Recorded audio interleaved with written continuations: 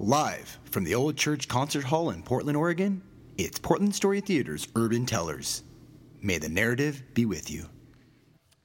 Long time ago, when I was in college, one of my teachers told me a quote that said, like, you can fight ignorance with a passport and a book. And I didn't know the meaning of that until years later. The power of that quote. So when I was in Venezuela, I was in a volunteering activity with, it wasn't my church exactly, but I volunteered with many organizations. I met a guy from Cuba. He was in a special program in Venezuela. He's a dentist, so he was in a special program. And it was funny because my family, my parents, met him first, and they told me, like, hey, there is a great guy which is new in the church, and he needs some friends. And I said, like, yeah, right. Yeah, you have to meet him. Yeah, Mom, yeah. So, like, never was interested. But faith is unbreakable. So in this activity, I met him. I mean, we met each other. He has a really good voice. He's a singer. So I was like, I appreciate music. And I was like, oh, who's this guy? Cool. And then we were working together, and we introduced each other, and we click. We really click each other. And we made a friendship. And I remember when we got some confidence, he started to talk to me about how was Cuba, because they're not allowed to talk about that in Venezuela in the program that he had. So he told me a lot of things like, wow, for me was pretty sad, pretty bad to hear all those things that can happen because I used to live in a bubble. So a couple of years after, he decided to escape from that program. So in the moment that he decided to escape from that program, he became the enemy of Cuba. He considered enemy. So my family, we protect him. He moved with us, and he gave him protection. And at some point, he was so sad, concerned, because his family was facing bad situations in Cuba, and he's not allowed to come back. So I felt like his sadness and his concern, and I offered to maybe go to Cuba and try to help at some point. And, we bought some supplies. I told my dad that, look, this is what's happening, and he's, yes, sure. My dad never worried about it. Like, yeah, let's buy tickets, and they buy whatever you need, and let's keep it. And we bought essential things like shampoo, soap, toothpaste, things that for us is incredible, it's basic. Also some clothes, and we get some donations, and electronics, and everything that we could really give. And even though Cuba wasn't in my list of countries to visit, but since I met him, I was like, okay, I want to go. I want to see that by myself, see another thing that I used to it, and also I can travel. I love traveling, so it's a good excuse to go. And I did it, so I went to Cuba. At the beginning, when I got to the airport, it was kind of traumatic because it was the first time that I traveled to a communist country. So everything is different. When I got there, everything is the military on the airport, no officers, everything is military with guns. And by that moment, I haven't lived that in my country. Now it's normal. Unfortunately. But the moment was, wow, kind of shocked. When I got the immigration to do everything, my passport and everything, they asked me a lot of questions. I was a red flag for them because I was kind of young, traveling first time with a bunch of dollars in cash, 4 bags full of things. This is weird. So they sent me to the room. They started to ask questions so bad. And I was just really kind of scared because it took me a long time. They asked a lot of questions. I don't know. I mean, they need to control everything. They were staying. My friend's family reserved all the hostel for me, but I didn't know where I was going because I was supposed to meet them outside and then go. And I told them, hey, he's waiting for me. Unfortunately, Cuba has 5 airports. I knew by that time. I arrived for another airport, and my friend's family was in another one. So when the officer went outside, there's no one here, so it was worse. They almost sent me back to Venezuela. At the end, I could get in. I met my friends. It was super nice. They live 3 hours from the capital, from the Havana. So we traveled over there. And when I arrived at their hostel, it was a neighbor.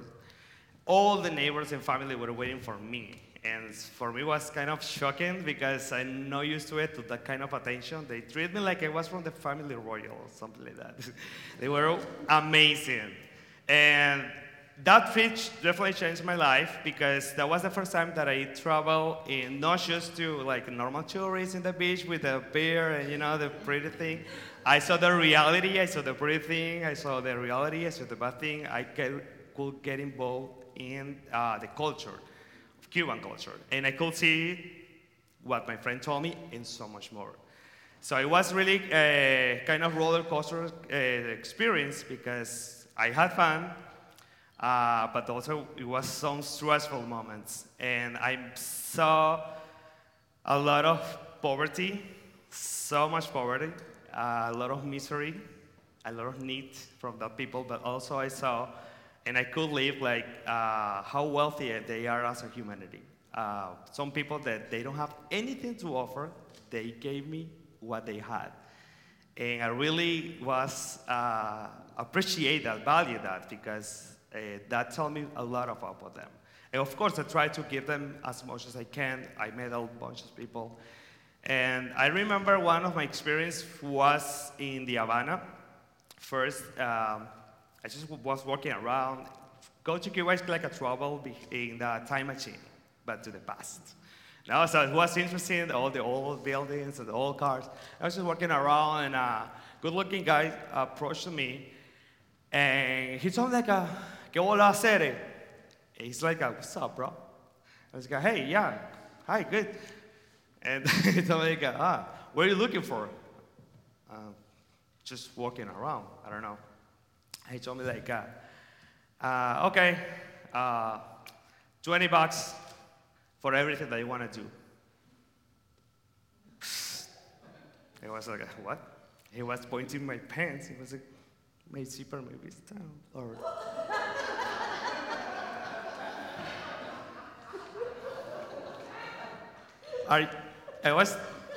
this is real?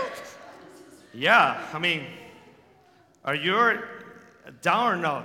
Yes, it was like well, I never had to pay for it, but it's like, wait a minute, let's calm down first. And I was curious about it because it was the first time that I got offered, But I was curious not about the service. I was curious about what they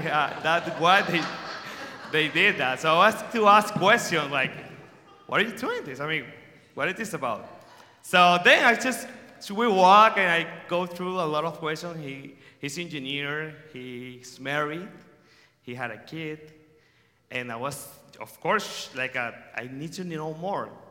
So at the beginning, I thought it was like, he just wants easy money. I mean, it's disgusting. But then, when I started to ask, it kind of changed my mind. Because, for example, he told me as an engineer, his minimum wage per month, it was $12. And I was in Cuba. I saw the cost of living in Cuba. A pair of shoes is costing like $80. So how many months do you have to work with no eating or paying other things to buy a pair of shoes? And that kind of blows my mind because he didn't do this because for fun or for easy money, because he had some needs to supply. And that shocked me. I met his wife, and his wife did the same. It was kind of, oh my God, that was so new for me.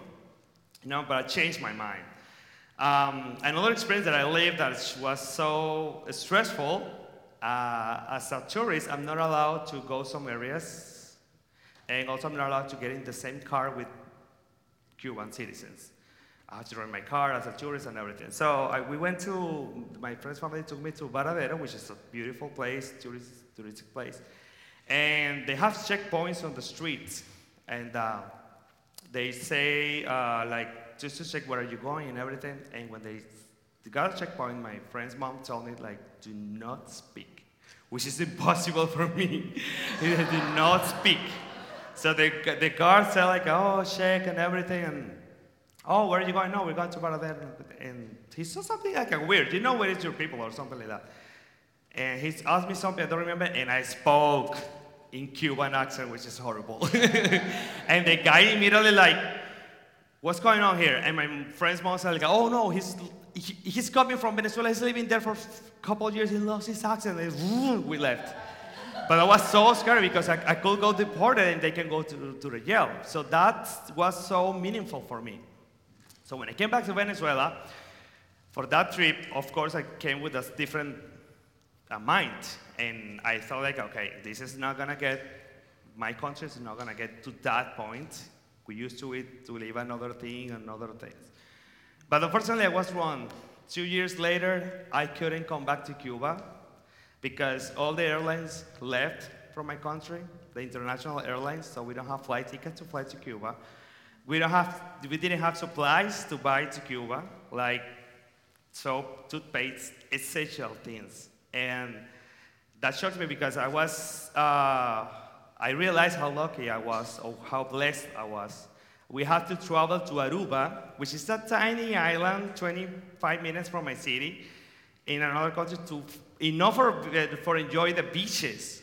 Well, we did, but the purpose, it was buy groceries. I mean, my dad paid 5 tickets in dollars to buy just grocery in our bags. There wasn't souvenirs only food, groceries. It was incredible. And after that, we started in Venezuela the big wave of protest against the dictatorship, and I was part of them because I saw the other reality. And I was living in that moment, shortage. And I saw what was the future. So I was protesting so hard for my country, fighting for my country, with my sister and a bunch of people. And after all of the disaster, people unfortunately dead and everything, we were considered enemy of the country, as saying my friend. So that shocked me. That was so hard. They started to chasing me. They started to warning me, my family, persecution, and I had to wait for my life. Literally, I had to escape. But always, I say, when I came here to U.S., besides I was amazed to live in the U.S., I usually do it with another mindset to learn. Let's just enjoy the beauty part or the Disney, or just enjoy about the culture, enjoy about the reasons, the economy, beyond that, only be tourist. And since then, I just been here living, and I decide definitely just to keep fighting my ignorance, reading a book while I'm traveling.